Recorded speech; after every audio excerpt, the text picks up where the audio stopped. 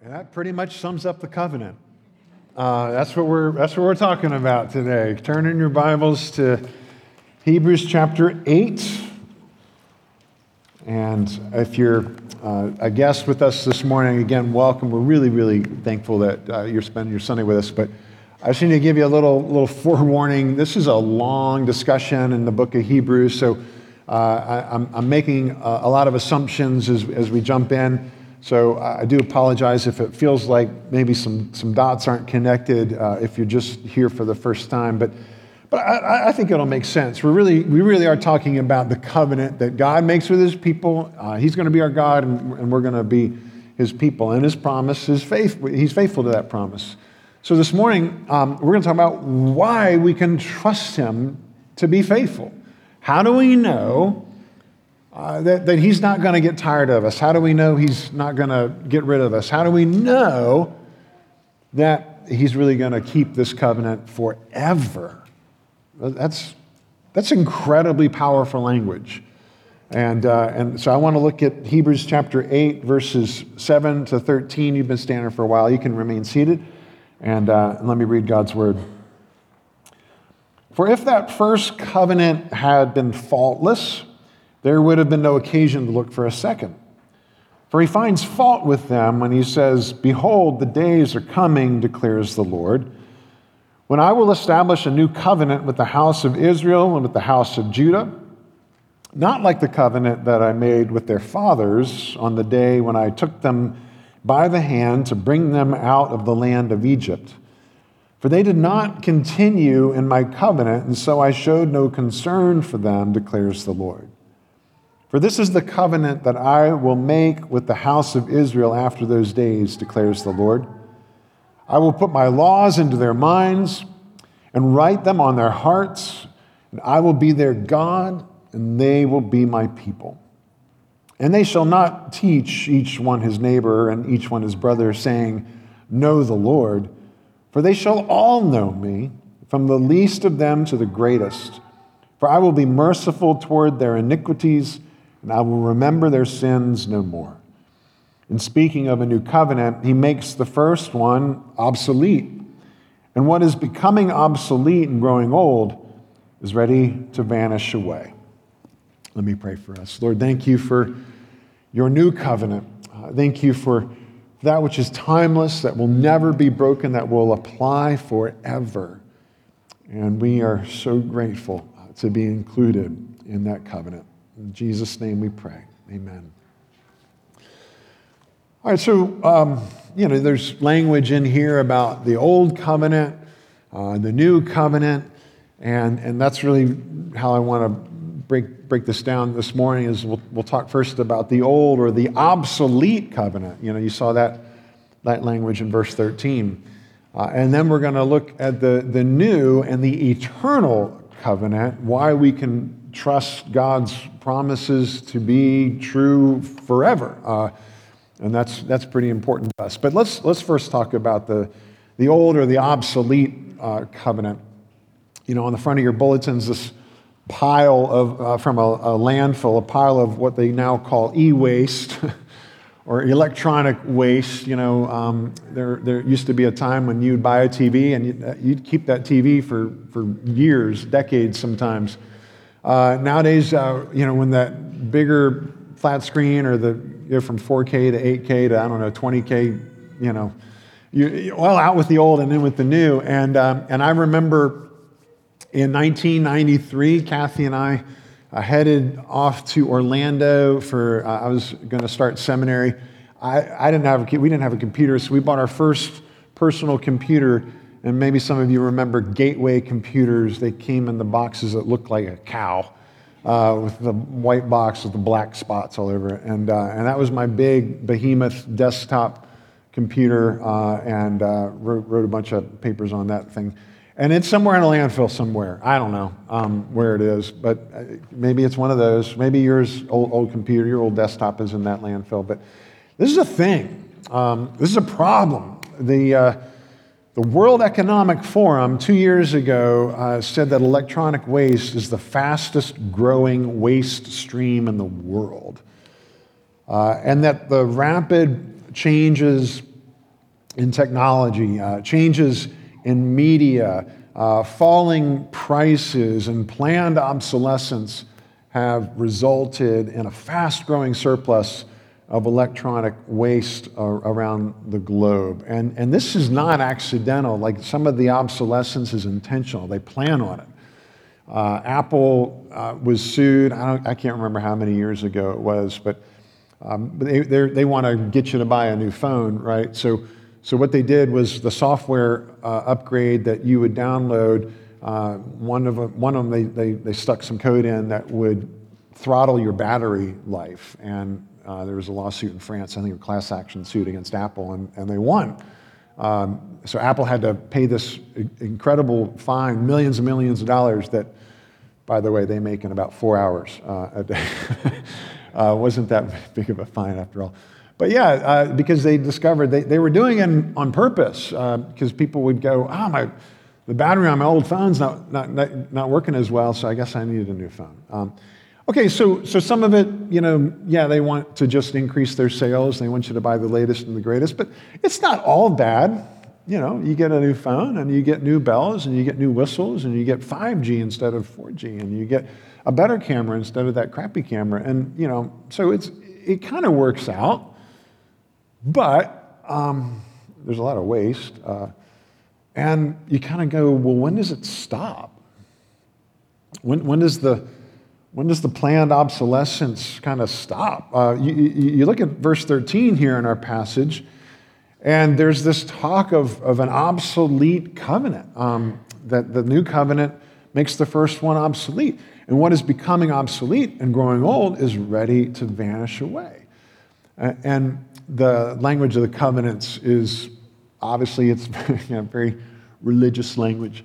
And if you're new to the church or new to the Bible, I'm going to try to catch you up to what is a covenant, but sit tight.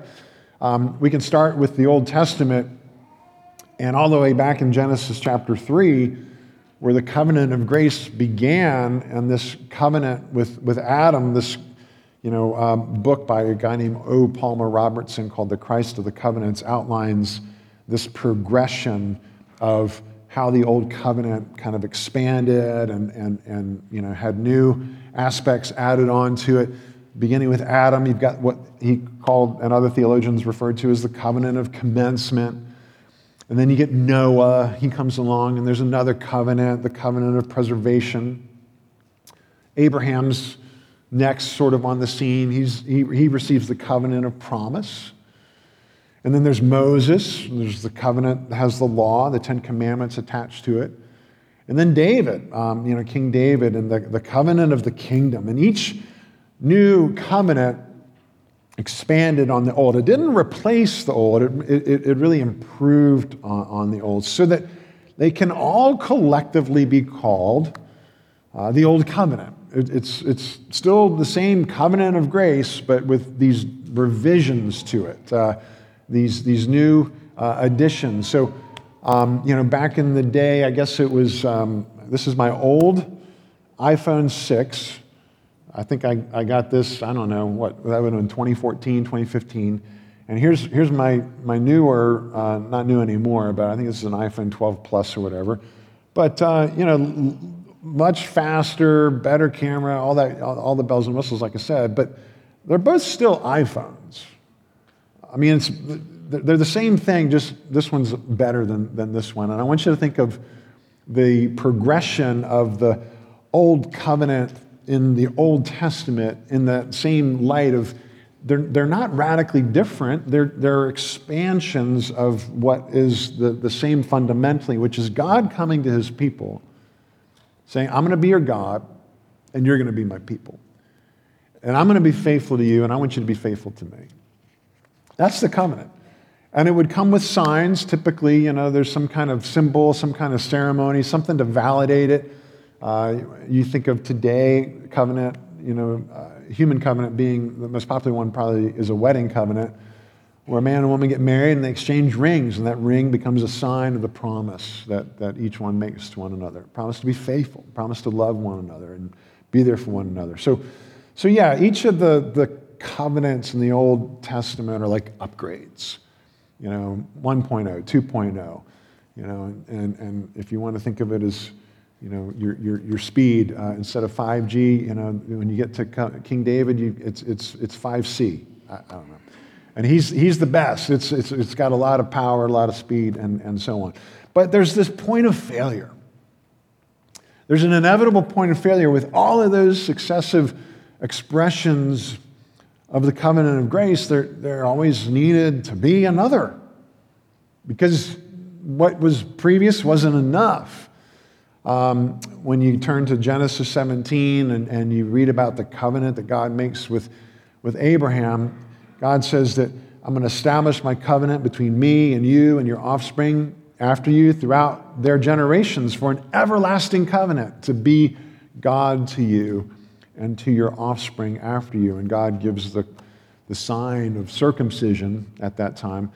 But that covenant did not endure with Abraham, right? There needed to be a new one after that with Moses, and then after Moses with David. And then in Jeremiah, we're told about a brand new covenant, and that's the one that's mentioned here in Hebrews 8. Hebrews 8, our passage this morning, is basically an extended quotation of Jeremiah 31, the announcement of a new covenant, because the old covenant had this inevitable point of failure. And the problem wasn't with the covenant itself. Look at verses 7 and 8 here in Hebrews 8. It says, if that first covenant had been faultless, there would have been no occasion to look for a second. But he finds fault with what? With the covenant? No. He finds fault with them, with the recipients of the covenant. When he says, behold, the days are coming, declares the Lord, when I will establish a new covenant with the house of Israel and with the house of Judah, not like the covenant that I made with their fathers, for they did not continue in my covenant. So it's the recipients of the covenant that were the point of failure. Not God, not the terms, but the people. And I showed no concern for them, declares the Lord. So what's remarkable about all of the Old Testament upgrades is not just, God's commitment to improve and expand upon his promise. He kept renewing the covenant despite the fact that the recipients would continue to break the covenant. God would be faithful and the people would be unfaithful. God would be faithful and the people would run after false gods. God would be faithful and the people would curse God. God would be faithful and the people would abandon God. And again and again and again, you saw this pattern. So, Hebrews 8, as I mentioned, is quoting Jeremiah 31. And so I'll just, read that to you. It's very, very similar to the language in Hebrews 8. Behold, the days are coming, declares the Lord, when I will make a new covenant with the house of Israel and with the house of Judah, not like the covenant that I made with their fathers on the day when I took them by the hand to bring them out of the land of Egypt. My covenant that they broke, though I was their husband, declares the Lord. One of the most prevalent images in the Bible between God and his people is that of a marriage. Do you remember last week we were talking about how things on earth are a shadow of their heavenly reality, and the argument in the first half of Hebrews 8 is that the earthly tabernacle or temple, the place of worship, this point of contact between heaven and earth, the earthly one is a shadow of the real temple, the real tabernacle in heaven. And that we can say the same thing about marriage, that our earthly marriages are a shadow, a copy of the real marriage between God and his people. So, what the church is it's called the bride of Christ.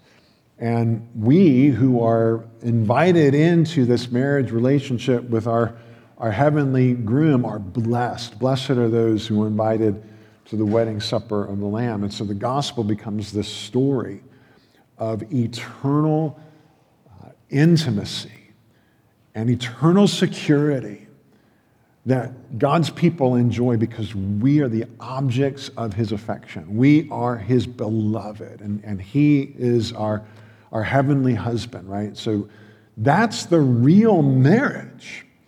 And our earthly marriages, at their best, are helping our neighbors see this is what God's faithfulness looks like. This is what God's love looks like. This is what the the security and the intimacy of a marriage relationship in heaven looks like as God makes covenant with us. And yet, how tragic is it that consistently, through the Old Testament, you see a picture of God's people being unfaithful to God, and sin is described in that language of like spiritual adultery. And that's why we see that sin isn't a small thing; it's an immense thing. It's as disruptive to our relationship with God as an affair is to an earthly marriage. That's the biblical definition, or not definition, but description of sin. One of the ways to describe sin is spiritual adultery. And you can read about that in the prophets. And so this adds a new dimension to this renewal of covenant. So it's no longer just, hey, we get an upgrade from a 6 to a 12 plus or whatever, just because there's new bells and new whistles. But what happens when you and I drop one of these in the toilet? What happens when you and I, leave and lose one of these at the concert? Or what happens when, you and I drop one and it shatters on the concrete?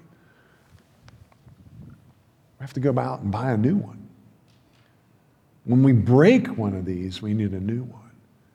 And God in His mercy, when we break the covenant with Him, when His people have broken covenant with Him, it's not cheap to replace these, right? At great cost to Him, He makes a new covenant with us. He renews His affection to us. He pursues us and loves us consistently and constantly. And this finds its fullest expression in the new eternal covenant, okay? This is the point of quoting Jeremiah 31. Basically, I'll just read you verse 33 from Jeremiah 31. It's the same as in Hebrews 8, verse 10. So this is the covenant that I will make with the house of Israel after those days, declares the Lord. I will put my law within them, and I will write it on their hearts, and I will be their God, and they shall be my people. So God made that promise to His people back in the old covenant, and that's fulfilled in the new covenant as this one, the next version that's coming out, right? That God would be faithful to us. He will be our God, and we will be His people. It's the radical promise, the beautiful promise of the new covenant, and I just want to ask us this morning, is it true? Is that true? Is God's promise to be our God and to be our people, is that factual? Is that something we can rely on? I mean, because what about the times when it looks like our circumstances and our hearts feel like God's just gone? Like He's fed up with us, He's had enough of us, maybe through our own foolishness or just, I don't know, maybe you feel like you've been towing the line, but still, nonetheless, instead of wins, you keep kind of getting loss after loss after loss. And what about the times when everything is hard and everything is painful and nothing's going right? Don't you kind of wonder, God, where are you? Don't you hear these promises like, I'm going to be your God, you're going to be my people, and you kind of go, really? I don't know what you brought with you into this room this morning. I mean, you're here. That's great. But you don't have to come in here every single Sunday with the mask on that hey, everything's great, and God's wonderful, and I'm His, and so on. The reality is that the Bible invites us to come in here with open and honest hearts, with even our hard and painful questions. And if you're asking questions like this, like, has God forgotten about me? Is He fed up with me? Is He, this covenant really can't be true, can it? Because of how hard and painful your life is. I just want to validate that and tell you that you're not alone in those questions. You're actually very biblical to be asking some of those questions. And I want you to listen to Psalm 77 because of just the onslaught of hard questions, accurate, true questions, true expressions of our heart. But you kind of wonder, does this even belong in the Bible? Where Psalm 77, beginning in verse 7, says, "Will the Lord reject forever? Will he never show his favor again? Has his unfailing love vanished forever? Has his promise failed for all time? Has God forgotten to be merciful? Has he in anger withheld his compassion?" If any or all of those questions ring true for you, have a disturbing sort of sense of,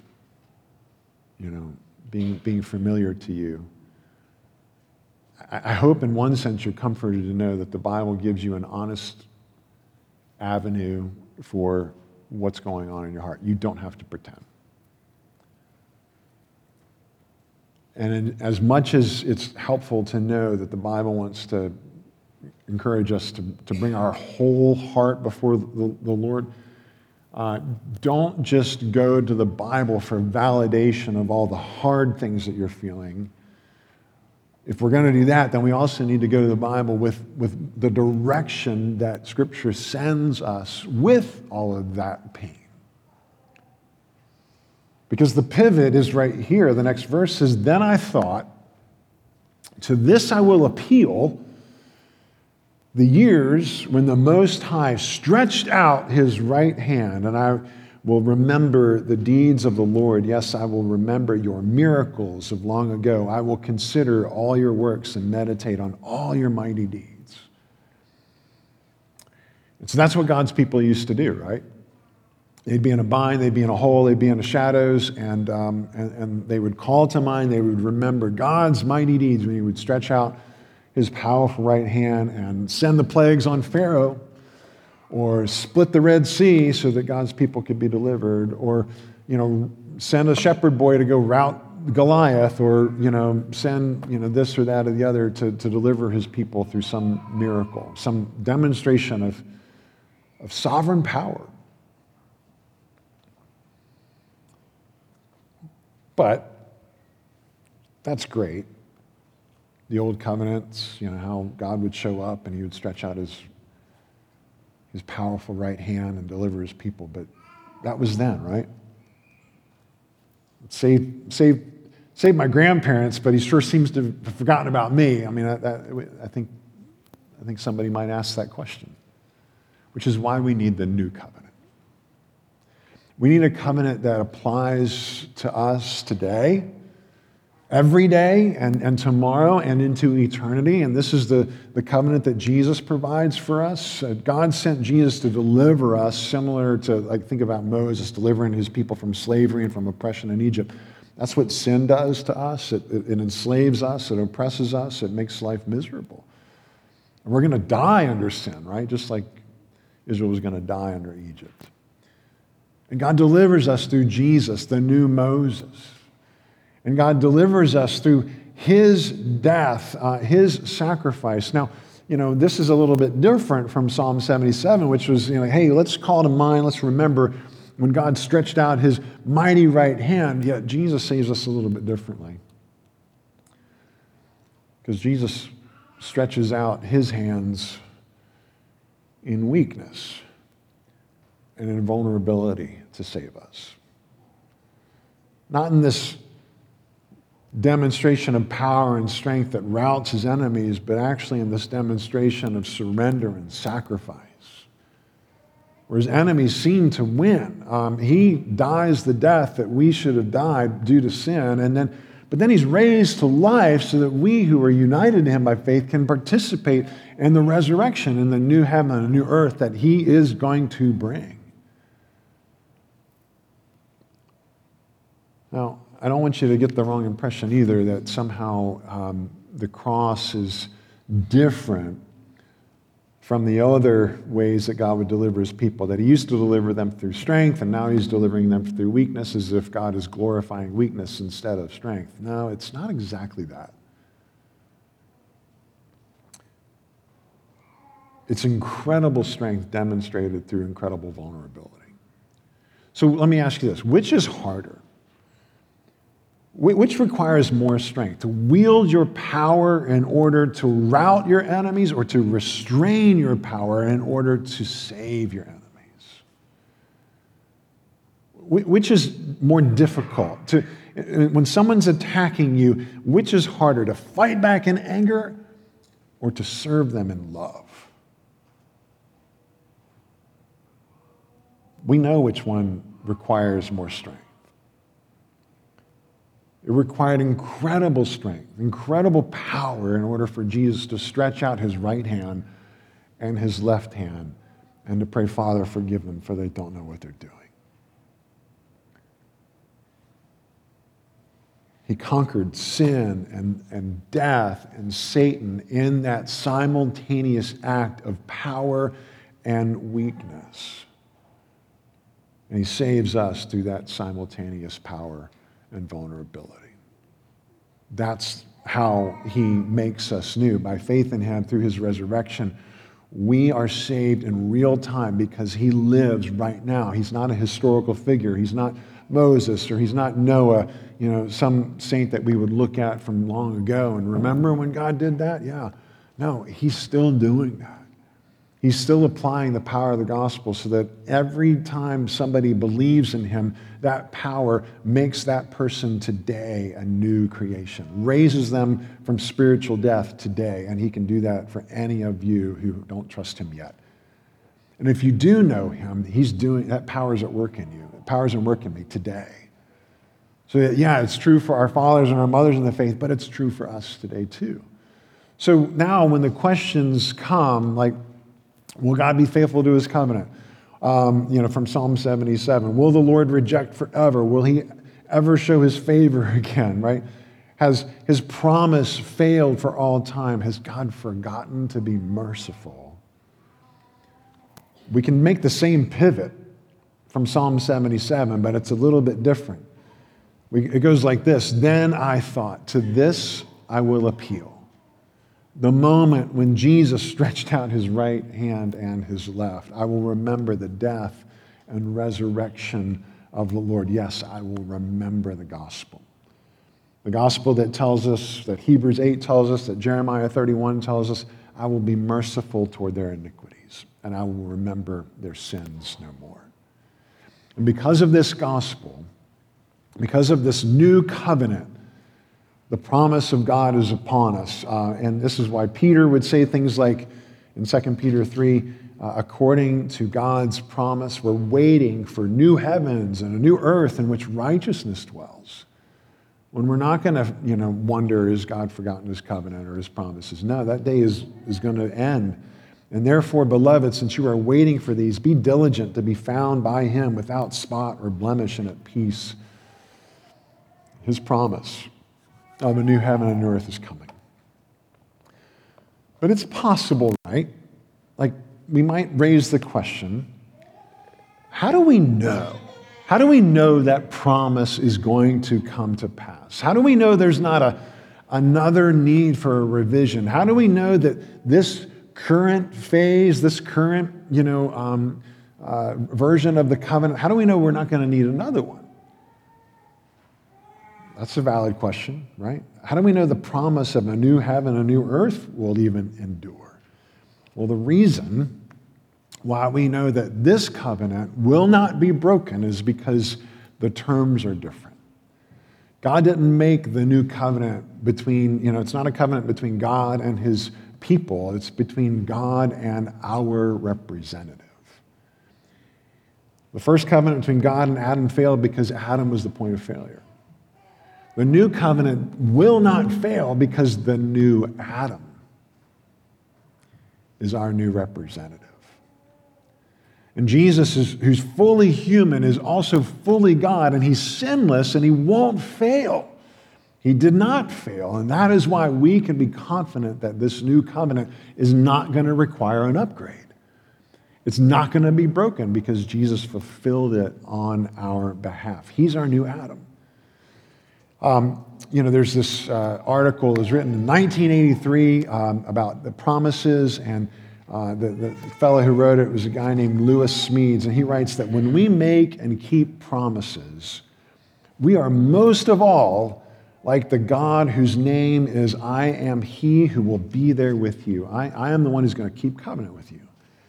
And among all the dimensions of the mature person in Christ, none comes closer to the character of our Lord than the daring to make a promise and the courage to keep the promises that we make. He's saying that's when we're most like God, right? And then later on in the article, you can almost sort of see him going, well, maybe I overstated that a bit, because then he says, can any human act other than the act of forgiving be more divine?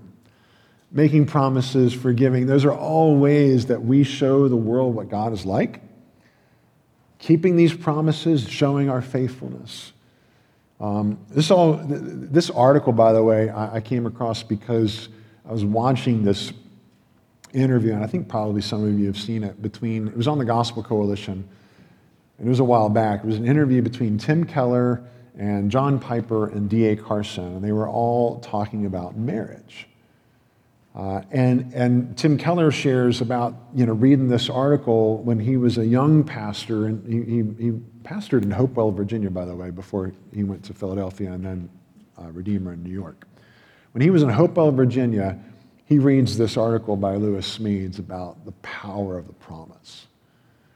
And he realized, oh my goodness, that's what's going on. Like in the article, later on in the article, as he's talking about the power of a promise, he says how that applies. Lewis Smedes was talking about how that applied to his marriage. He says, we have this thinking that we are looking for Mr. Right or Mrs. Right when people are looking for a spouse, and I got to find the right person. He says, give up on that. You're never going to marry the right person. In fact, Smedes says, my wife has lived with at least 5 different men since we were wed, and each of the 5 has been me, right? Because we're not static. We change, we grow, and so Keller picks up on that. And he says, that's the role of the promise. So when you say yes, you say yes to all the different kinds of versions of your spouse as they grow in Christ and as they change their preferences and likes fade and new likes encroach. And so that promise is the anchor for the marriage. And Keller says about his own marriage to Kathy, he said, I made a promise to her. I made an appointment with her in the future to be her husband every year, and it's a covenant. It's a demonstration of faithfulness, just like God has made that promise to us. So think about, that parallel between our earthly marriage and the real marriage in heaven. God's covenant, his promise to be our God, his appointment to be our God next year and the year after that and into eternity. That's God's covenant, an appointment with us, with his bride. An appointment with us no matter what version of us, is going to exist in the future. Most of us, when you start off in your relationship with Christ, you become a Christian, you're a new disciple, and you're excited, you're devoted, but you're kind of clueless, right? But there's all kinds of affection and enthusiasm. It's great.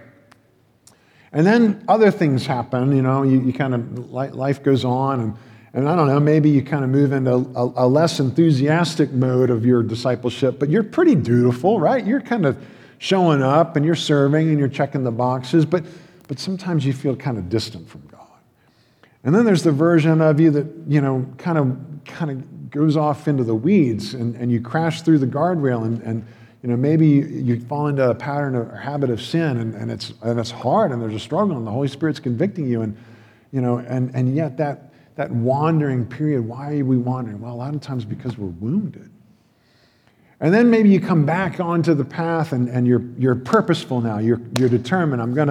I'm repenting and I'm back. And boy, I sure am glad that I got that figured out. And too bad for those terrible people that don't repent and don't come back. You're purposeful, but you're kind of proud. And then maybe you sort of settle into a path of just being faithful, right?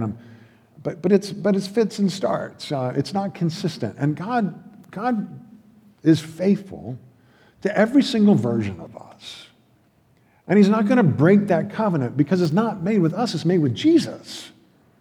But we're united to Jesus by faith. And so you hold on to him, and you love him, and you serve him. And when you fall off the way, and you get back on, and you repent, and you keep following him. And that's the beauty of this covenant. It's not going to be broken because of our bad behavior. It's not going to be broken because of his good behavior.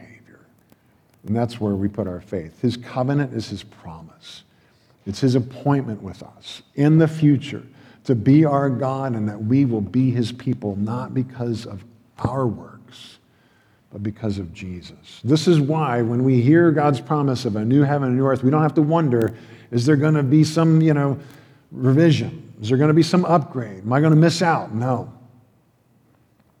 Revelation 21 says that I heard a loud voice from the throne saying, behold, the dwelling place, the tent, the tabernacle of God is with man, and he will dwell with them. And they will be his people, and God himself will be with them as their God. That promise will never be broken. Let me pray for us. Lord, we give you thanks for your promises to your people, to your church, that you are a faithful God. And we give you thanks for Jesus, our representative, who is faithful on our behalf so that this covenant would never be broken. Lord, would you help us to hold on to Jesus? Help us to trust in him. Help us to look to him. Help us to remember the gospel of when he stretched out his right hand and his left hand in weakness, in vulnerability, but also in incredible power and incredible strength, so that we might not be lost, so that we might be united to him, to have our sins forgiven and to be given new life, to be given a part in the new heaven and new earth, to be recipients of a new covenant. Lord, help us to hold on to him. Help us to believe in him and trust in him. If there are any here who are just making sense of this right now, help them to rejoice that Jesus is the way that we can know your promises are true and applied to us. Lord, make Tabernacle, continue to make Tabernacle the place where we believe your promises, where we trust your promises, where your promises to love us enable us to love others, where your promises to be faithful to us enable us to be faithful in our marriages, in our friendships, in our work, in everything that we do, because we wear your name, and we are how people see whether or not you're real. Lord, give us the grace to wear that name well. And thank you for the grace where we fail.